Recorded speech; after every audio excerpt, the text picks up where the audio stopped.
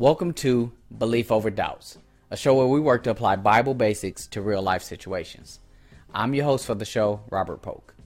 If you're like me, you may have started your day with what you believe to have been a powerful prayer to our Lord and Savior. Yours may have sounded like mine.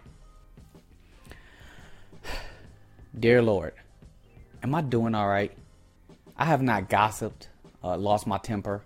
I haven't been greedy or grumpy. I haven't been nasty, selfish, or self-indulgent. I have not whined, complained, cursed, or eaten any chocolate. And I haven't even charged anything on my credit card.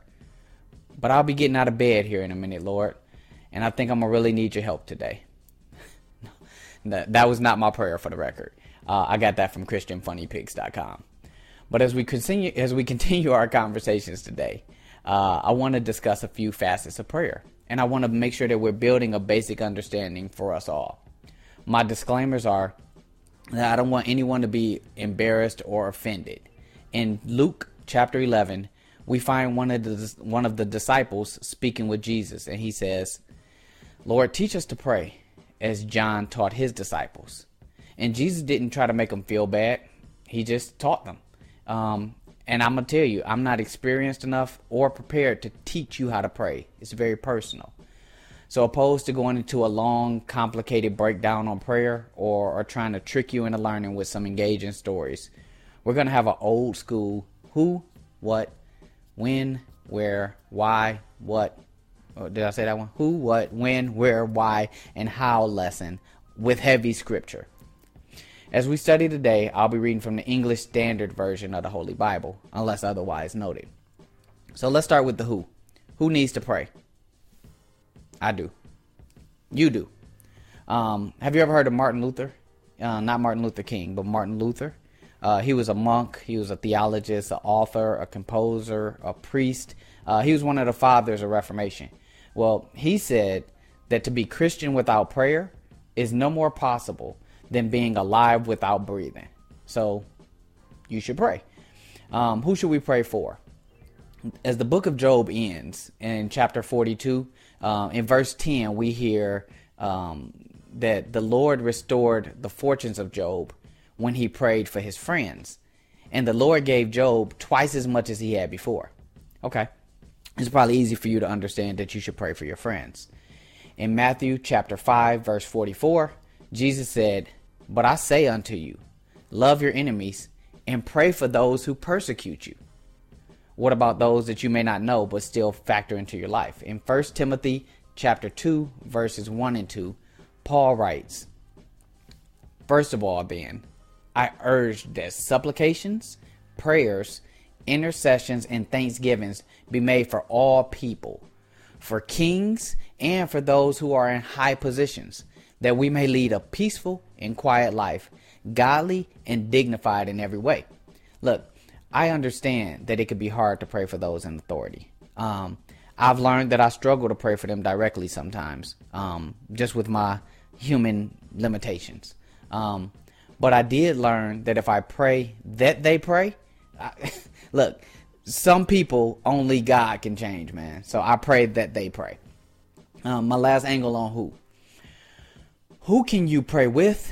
And I guess a question that's just as important is who's praying for you. In the book of James, chapter 5, verses 13 through 15, we read, "Is anyone among you suffering? Then let him pray. Is anyone cheerful? Then let him sing praise. Is anyone among you sick? Let him call for the elders of the church and let them pray over him, anointing him with oil in the name of the Lord. And the prayer of faith will save the one who is sick, and the Lord will raise him up. And if he committed any sins, he will be forgiven." Bishop T.D. Jakes was talking about his mom, and this is what he said. He said she, his mother, had become a warrior far superior to any epic hero. She became a giant on her knees. With a sword in one hand, she battled the enemies of death and disease. And with the other hand stretched toward heaven, she kept beseeching God's help and his mercy. So for who? You. And who do we need to pray for? Your friends and your enemies and those in leadership. I plead to you, surround yourself with people who love to pray for, with, and about you. I promise that there will come a time in your life where you will need a prayer warrior by your side. All right, now the what. What should we pray about? Colossians chapter 4, verses 3 and 4 says, and pray for us too, that God may open a door for our message, so that we may proclaim the mystery of Christ, for which I am in chains. Pray that I may proclaim it clearly as I should. This prayer was so important to me because Paul, the writer of Colossians, was incarcerated when he asked the church to pray for him. He didn't ask to pray for his freedom or to strike down his oppressors. He asked that he be able to proclaim the mystery of Christ better. It's so amazing because, let me say, I pray that we all learn to pray a little bit more like that. It was direct, but it was focusing on becoming a better servant to God than focusing on Paul's own needs. Let me share 3 of my favorites with you when it comes to what we are to pray for. Matthew chapter 26, verse 41 is where Jesus tells the disciples, watch and pray that you may not enter into temptation. The spirit indeed is willing, but the flesh is weak. In Luke chapter 21, verses 35 and 36 is when Jesus is talking about the end of times. He says, for it will come upon all who dwell on the face of the whole earth, but stay awake at all times, praying that you may have the strength to escape all the things that are going to take place and stand before the Son of Man. And the last one is 2 Thessalonians chapter 1, verses 11 and 12, where it says, to this end we pray for you, that God make you worthy of his calling and may fulfill every resolve for God for every work of faith by his power, so that the name of our Lord Jesus may be glorified in you and you in him, according to the grace of our God and the Lord Jesus Christ. Now, what do you expect to get from praying or from spending time in prayer? In the book of John, chapter 15, verse 7, Jesus says that if you abide in me and my words abide in you, ask whatever you wish and it will be done for you. So that's the who and the what. Now, the when. You probably already know my answer is always, but let's flip through some pages. We're going to start with when do you need to pray? So Colossians chapter 4 verse 2 says, continue steadfastly in prayer, being watchful in it with thanksgiving. So what does it mean to continue steadfastly, right? That's no setting on my Apple Watch that says continue steadfastly. But Merriam-Webster defines steadfastly as firmly fixed in place or not subject to change. I love it. See? Always. All right. Ephesians chapter 6 verse 18 says, praying at all times in the Spirit, with all prayer and supplication. Supplication, which I defined in another show, is likened to praying with total humility. To that end, keep alert with all perseverance, making supplication, again, prayer with humility, for all the saints. So, when is the best time to pray?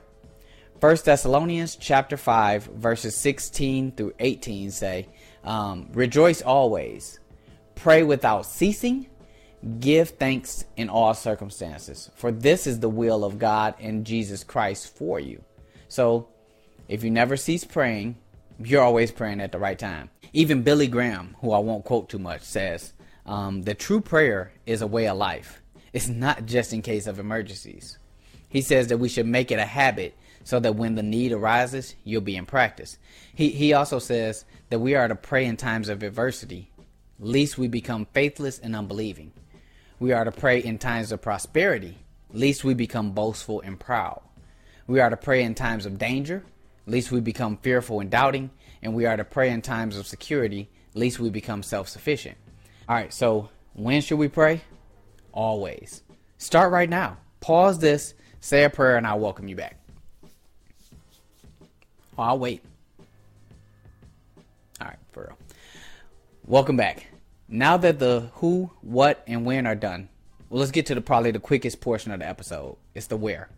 I believe it'll be the quickest portion, not because it's less important, but it's more of a personal thing and it's based on your life setup. So it may change from time to time, but the themes will probably remain the same. So where does the Bible say that you should pray? Well, Matthew chapter 6 verse 6 says, "But when you pray, go into your room and shut the door, and pray to your Father who is in secret, and your Father who sees in secret will reward you." Where did Jesus go to pray? Luke chapter 11 verse 1 says, Jesus was praying in a certain place. Luke chapter 9 verse 28 says that Jesus took Peter, John, and James with him, and they went up into a mountain to pray. Luke chapter 5 verse 16 says, "But Jesus often withdrew to lonely places and prayed." Luke chapter 6 verse 12 says, "One of those days, Jesus went up onto a mountainside to pray." You see the theme here? Jesus found secluded areas, often in nature, where he felt that he could be alone with the Father. When you pray, how much time do you spend praying to the Father? Luke chapter 6 verse 12 also says that Jesus spent the night praying to God. Why? Not why about Jesus praying all night. I think I understand that part, but it's time for the why. Why should we pray? In my opinion, it's one of the most public things that you can do to show your faith. It's been called an outward expression of your inward commitment. If you don't really believe, but you pray consistently, why are you wasting your time and your energy? Because the outward expression serves as an acknowledgement of God. And Jesus says in Matthew chapter 10, verses 32 and 33, that whoever acknowledges me before others, I will also acknowledge them before my Father in heaven. But whoever disowns me before others, I will disown him before my Father in heaven. Which side you want to be on? Scripture also tells us in James chapter 5 verse 16, For this reason, confess your sins to one another and pray for each other so that you may be healed. The prayer of the righteous person is powerful in what it can achieve. From Psalms chapter 17 verse 6, it says, "I call on you, my God, for you will answer me. Turn your ear to me and hear my prayer." From 1 John chapter 5 verse 14, it says, "This is the confidence that we have in approaching God, that if we ask for anything according to his will, he will hear us." From 1 Peter chapter 3 verse 12, it says, "For the eyes of the Lord are on the righteous, and his ears are open to their prayer." Who, what, when, where, how? How? So how are we to pray? First and foremost, God knows our heart. So you need to keep it pure when you're praying. Remember that God is not challenging you or rewarding you based on the length of your prayers. Matter of fact, Matthew chapter 6 verse 7 says, "And when you pray, do not heap up empty phrases as the Gentiles do, for they think that they'll be heard based on their many words. Do not be like them, for your Father already knows what you need before you ask him." And you need to check your motives. In James chapter 4 verses 2 and 3, we read, "You do not have because you do not ask, and you ask and do not receive because you ask with the wrong motives, so that you may spend it on your pleasures." Wait, how many times have you done that? Where you've prayed for something, knowing that you didn't intend to use that blessing for righteous purposes. Have you ever prayed, "Dear Lord, as your humble servant, allow me to prove to you that winning the lottery won't change me. Amen." No, I got that from Christian Funny too. But seriously, Max Lucado, he's a American Christian author. He's a writer, preacher. He wrote that our prayers may be awkward, our attempts may be feeble, but since the power of prayer is not in the one who says it, it's in the one who hears it, our prayers do make a difference. He makes a good point here. God hears our prayers, right? In 1 Peter chapter 3, verse 12, it says, the eyes of the Lord are on the righteous, and his ears are open to their prayers. Even back in the Old Testament, the Lord says in Jeremiah chapter 29, verse 12 and 13, he says, then you will call upon me and come and pray to me, and I will hear you. You will seek me and you will find me, only when you seek me with all of your heart. A couple weeks ago, a friend of mine was explaining to me how God's grace removes the shame of sin. And this should give us an enhanced confidence when we're praying to him. Check out Hebrews chapter 4, verse 16, where it says, let us then with confidence draw near to the throne of grace, that we may receive mercy and find grace to help us in our time of need. Now, you may have heard me ask at the end of each episode, I asked if you send your questions or prayer requests to beliefoverdoubts@gmail.com. Trust me, I do check that email address several times a day. And I'm always hopeful, but honestly, I'm always fearful too that somebody will actually send me a prayer request.